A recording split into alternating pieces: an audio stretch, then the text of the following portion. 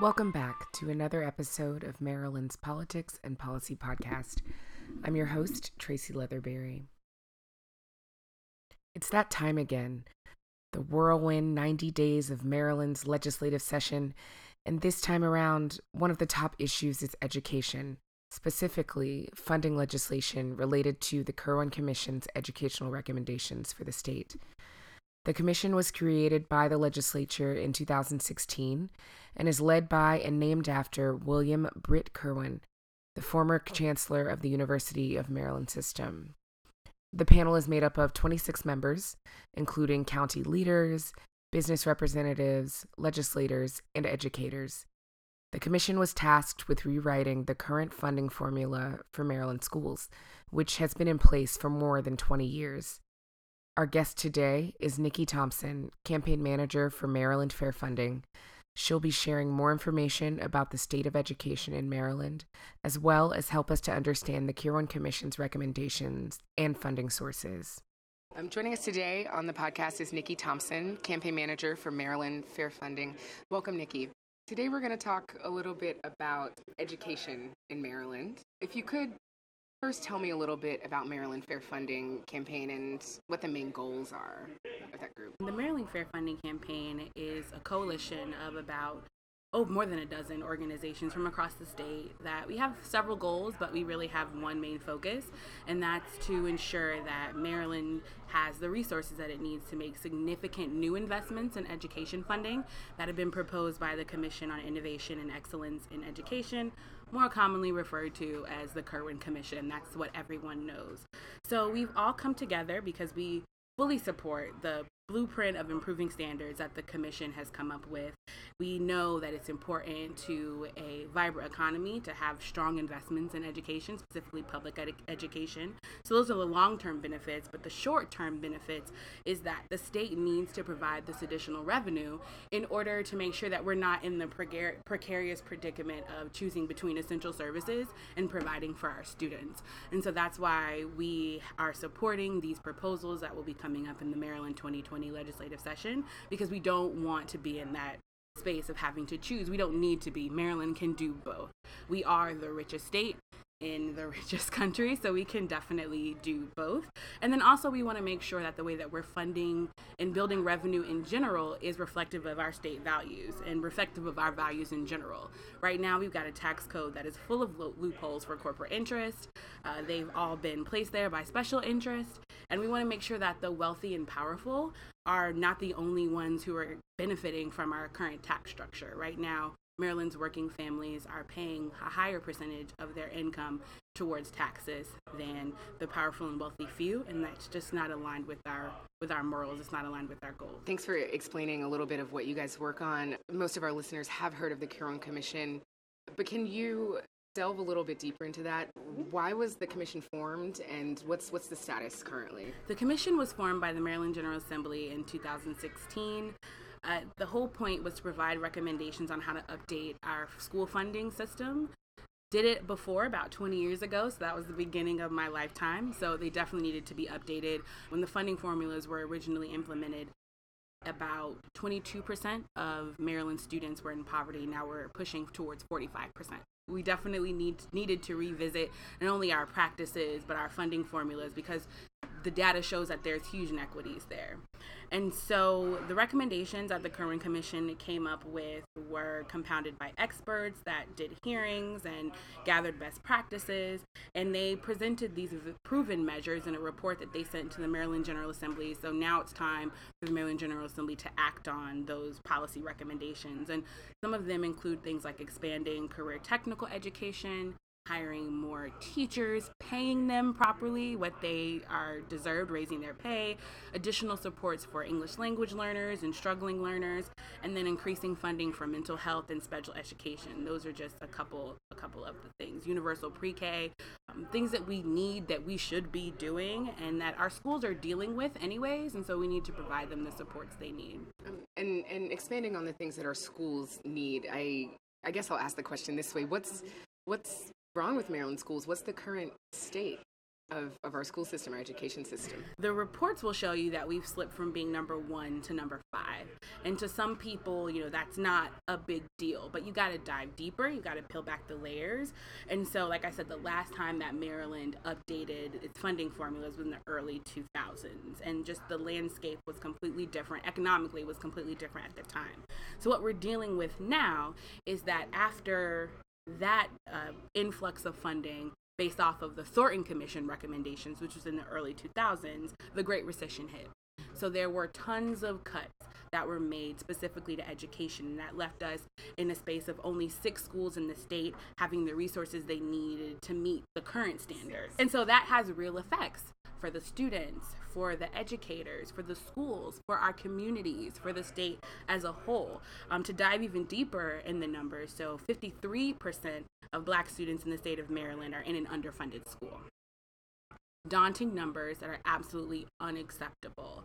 60% of Maryland's high schoolers are not college or career ready. They aren't in the best place for college preparedness, but then also if they want to learn a skill, they don't have avenues to do that either. Maryland teachers make about 84 cents on the dollar compared to their peers in similar fields with similar levels of education. So that's what we're currently dealing with. And like I said, these are impacts that are affecting our families, they're affecting the state, they're affecting our communities, and most importantly, the student. Half and over half of students not being prepared. I can see how that can affect our economic structure moving forward. So there's a whole lot of things that our education system have to plan for, and it seems that they're just woefully unprepared.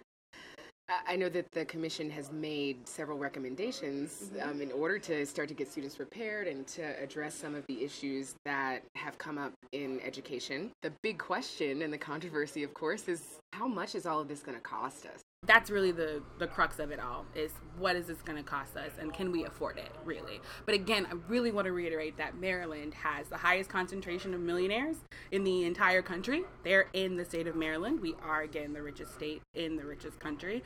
So how much is it going to cost? So by 2030, if these recommendations are passed, the Kirwan Commission recommendations, then it'll be $4 billion in spending. That's what the total of the state share and the local share is going to be annually by 2030. That's the cost. I do want to add that if the policy proposals that we are pushing as the coalition are passed and brought forth, the majority of the state's share will be funded through this new revenue source. And so we really got to break that down even further, because that would mean with this proposal passing that Maryland's working families will only have to contribute less than $5 a month to being able to make Kirwan happen. And so that big number of $4 billion is like, how can we do that? That we don't have that. And a scare tactic, basically, because when you look at the tax breaks that we're providing for corporations, we have the money. And so we just got to tap into it and take the burden off of Maryland's working families. So again, I just want to reiterate that if we pass the funding revenue sources that we are proposing in this legislative session, that number breaks down to less than $5 a month for Maryland's working families. And I think supporting our kids and making sure that they have the opportunities that they deserve, it's worth $5 a month for me.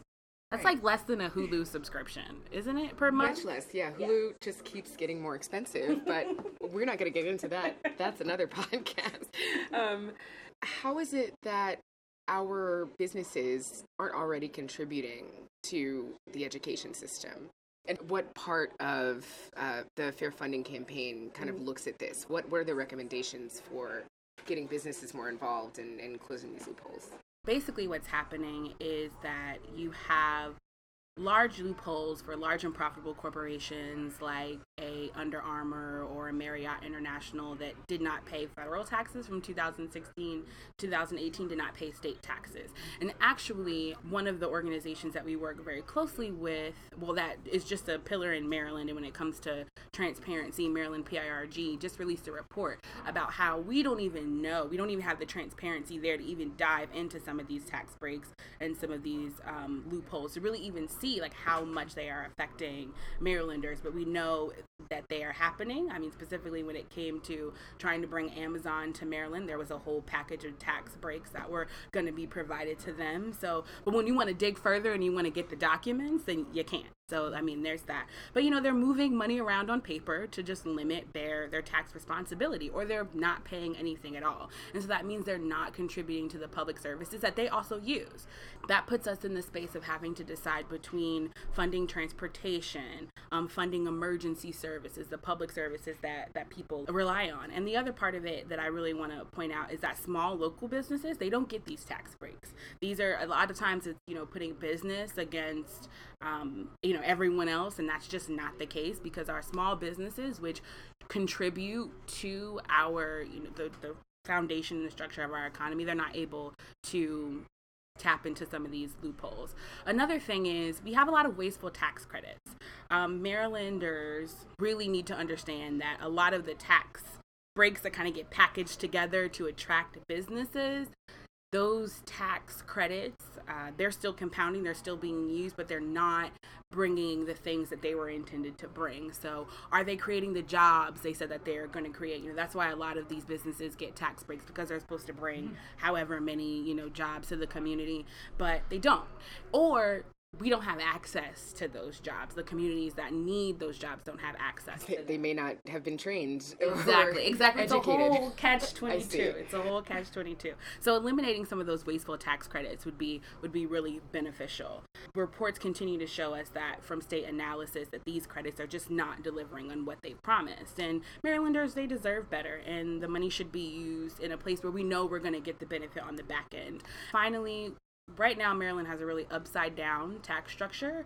So Maryland's top percent, so those who are making $500,000 or more, the top 1%, they're paying about 9% of their income towards their taxes. Whereas working families, that's anybody that's like $80,000 or less, they're paying 9.8%.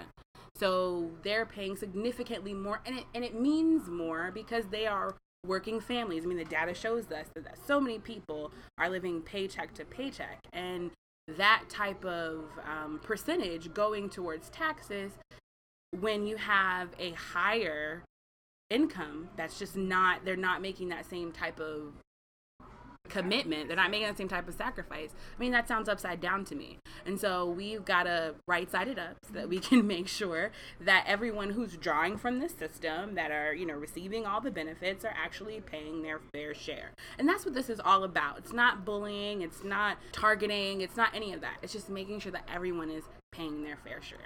Governor Hogan may have a different take. Obviously, I think he has been very public about rejecting some of the recommendations, basically saying everything is way too expensive.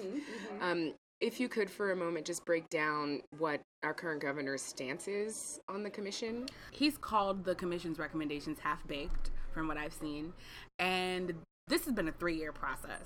So I'm not a baker, but that doesn't sound half-baked to me. That, I feel like that narrative is concerning. There's also, been information around this being a huge tax hike, and that misinformation, again, is really making everyday people scared for what they know probably internally maybe is the right thing to do and what we need to do, because we need to invest in education, but they are being hit with so many numbers that are based on just misinformation. And so it's really unfortunate, I would say, because it doesn't have to be that way. It just doesn't have to be that way. And so, we just want to make sure that we are getting the right information to Marylanders. And we just urge the governor and legislators to act in the Maryland General Assembly on these policy proposals, because it is going to be the difference between this being all that it could be. Like I said, we've done this before with Thornton, but we didn't tie the funding to it, and we didn't provide a new revenue source. And ultimately, once the Great Recession came, started cutting. And I don't know when another recession will come, but it's likely. History repeats itself. And so we want to make sure that we're not stripping away from our children when we have the opportunity to do it now, and just provide the proper funding source. And along with that, I mean, are there any other sort of hurdles that you all anticipate? I know that going through the legislature, one would think that education would be the priority. But what sort of challenges have have you all faced in the past, at least? So I would definitely say just getting people attuned to the idea of taxes and getting them to understand what actually goes into this process is not anyone's favorite policy area. It's complicated, it's wonky, and so really breaking it down not only for legislators but for everyday people to kind of know that this is what's happening, and this is what we should be doing. Also, I think there's just a general consensus that there's an aversion to paying for taxes, but we've done a lot of polling, we've done focus groups, and that's just not the case. Really, people just want to know what their taxes are going to. That's really what it boils down to. And getting legislators to understand that and appreciate that and touch the issue when I feel like we've all been kind of forced to believe that no one wants to raise taxes for anything. And that's just not the case. Generally, what we've seen, especially in polling, is that once we kind of break down what the Kerwin Commission is and what their goals are, people are all for it. They're like, yeah, we need to do that. We need to invest in public education. And I don't mind spending money on that if I am sure that that's what my money is going to go to. So making that connection is very simple. It's very easy. And so that's what we've been trying to do just as a coalition, not just for everyday Marylanders, but also for lawmakers. Maryland has a pretty complex system of private schools, charter schools, public schools.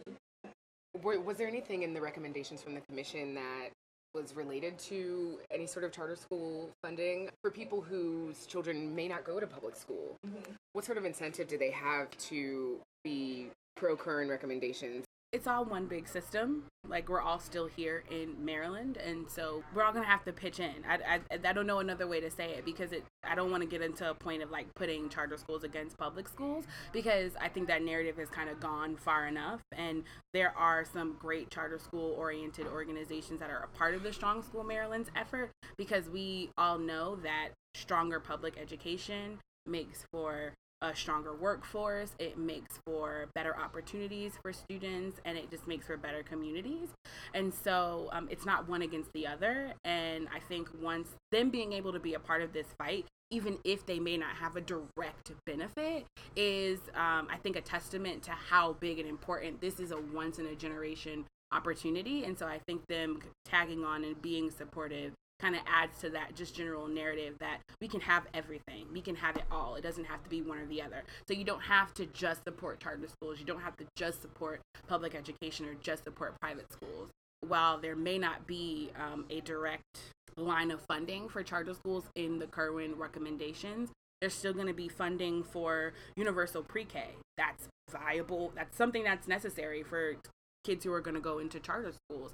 And also, we're not going to be able to build out every single public school to be able to provide for universal pre-K. So a lot of money is going to go to private providers to be able to build up or provide that foundation that's necessary for universal pre-K. And that's beneficial for charter schools as well. So those type of recommendations, it helps everybody. And so we've all got to kind of dig our feet in to make sure it happens. News about the Kerwin Commission has been going on for a couple of years now. The recommendations came out, I guess, about a year and a half ago? Mm-hmm. And now we have a bunch of news stories following that. Prior to the recommendations coming out, there was a lot of information.